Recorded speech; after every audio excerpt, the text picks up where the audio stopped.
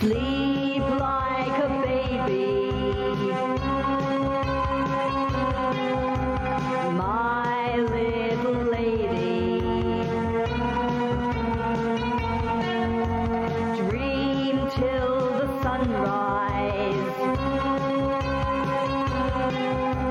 creeps into your eyes. Dream till the sunrise turns on the day. In the avenues and alleyways, while you sleep, there's the whole world coming alive. Abel and his brother fighting one another in and out of every dive. The avenues and alleyways, where the strong and the quick alone can survive. Look around the jungle, see the rough and tumble, listen to a sweet love cry. Then a little later, in the morning paper, read about the way he died. I find that very painful to listen to, and it's a song recorded by the English chanteuse Glenda Collins in, I think, the very late 90s. And this is the episode of PZ's podcast number 313, entitled Reverse Chronology. And this is a very interesting case, and a very sympathetic case of what I would call the normal desiccation and movement, entropic movement downward in human affairs that is represented by this odd track. I want to be thoughtful because I love Glenda Collins.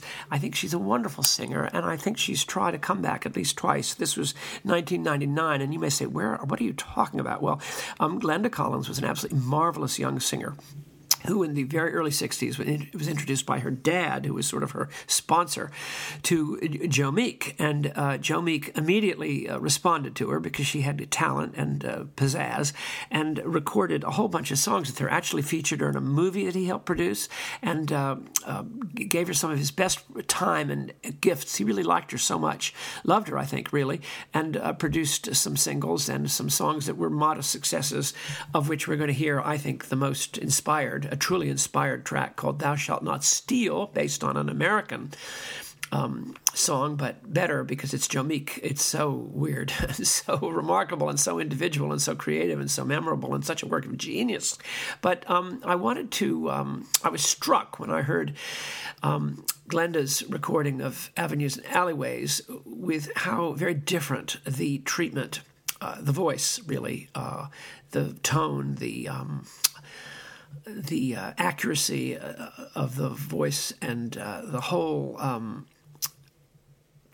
affect of the track as over against what she had done 25 years earlier. And so I decided to call this Reverse Chronology, to start with this picture of a talent near the end, and then compare it with when she was young and at her absolute peak, because she peaked early. And there's a lot to be said about that. This is not about Miss Collins, who is a great talent. It's about what can happen. And here was such an example, because I had such high hopes when I heard that she had come out of retirement. I sometimes look at people and I say to myself, gosh, I knew him when he was 20 and he was amazing. I don't understand how he could have really gotten to this point. Now, let me say this really as a general principle. You and I are on a pathway of reverse chronology. Another word is entropy. That is downward progression that is inevitable based on our bodies, the mechanics of our voice box, the engineering of our bodies, the bones and lungs and muscles, and all the degenerative habitudes that are part of living in a physical body in this world. And and most importantly, our mental grooves and habitudes and kind of downward sinking inner regressive tendencies, unless there is an arrest. That is, unless those patterns are arrested. I was with a guy that I'd gone to school with. Oh gosh, it must have been about 10 years ago. I was at a wedding reception somewhere, and I ran into a guy I hadn't seen for probably, it felt like about 55 years. I think it was about 55 years. And the last time I'd seen him, when he was 16, he was about as buoyant and optimistic and lovely and hopeful and dear and aspiring and idealistic young man, young person as you could possibly imagine. We've all known it. We've seen it in ourselves. Sometimes we see it in our children. He was at the very threshold of great things. He had talent. He had good looks. He had a wonderful spirit. He had a great sense of humor. He was not full of himself. He was dear. He was full of love. He was ready to go.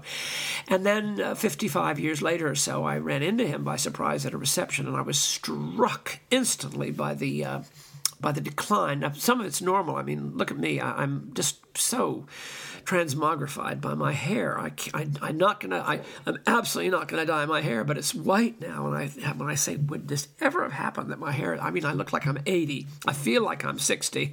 Sometimes I feel like I'm 102. But I look 80 in terms of my hair. And I was thinking to myself, how could it be? Well, I saw this guy, and everything about him. His muscles were sagging.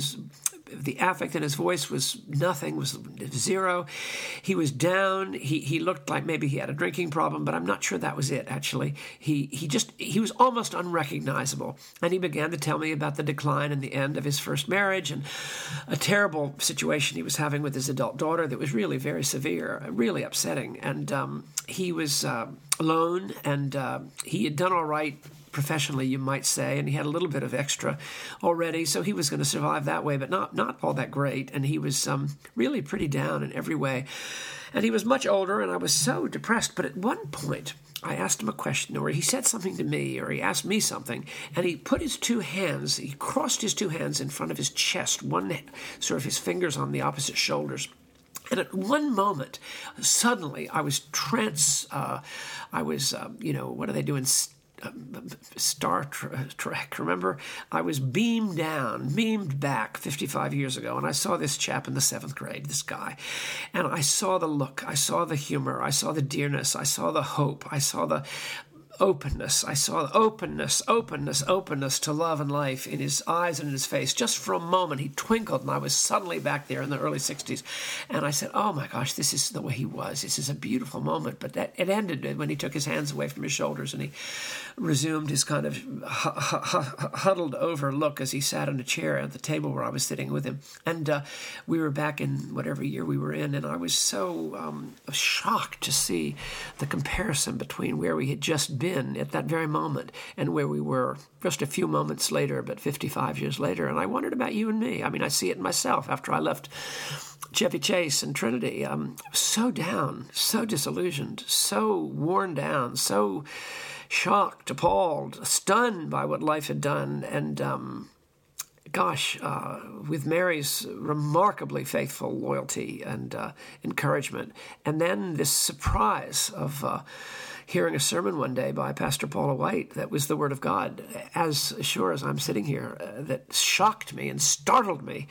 It was right after the inauguration of 2017, and it had nothing to do with that, but it had to do with my curiosity initially and wanting to hear her, and then bang. And that started a positive chain reaction. So what had been a case of reverse chronology, that is to say, I had thought, we had thought that he would be the something of Israel. We had thought that he was the hope. I had thought that I would be at a certain point in my ministry, at a certain point of satisfaction and hope and even advancement. And now to find myself, completely and totally disbarred, that's not the right word, by my own hopelessness and rejection. That's really the word, rejection. Just terminally rejected.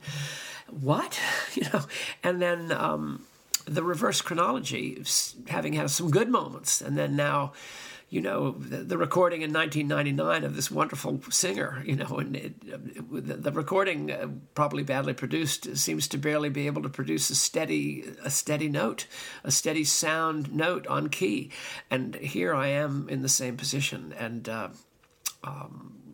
so I'm telling you that I'm giving you a witness now to what could be like a little bit like, what is it? It's a Wonderful Life, when he sees what it could be, and that shocks him into going back to where he is so he can go where he was, which is the right place, go to the juices of hope and the juices of love and the juices of openness that were there when he was young can be recreated, because they are there pregnantly, they are there incipiently, they are there intrinsically and able to be, the page is waiting there to be opened, the book is waiting to be opened to the light, and that's a little bit of what I feel has, God willing, happened to me, but I saw it so the normal way it is, which is in reverse. You know, Pinter wrote that play, Betrayal, in which I think it's a technique we've seen a lot now, when you start the story at the end, after the drama of it begins, and then you tell the story in reverse, and you end your movie or your play with what happened actually at the beginning of the story, which was a moment of high hope, and Pinter did that in Betrayal, and it's so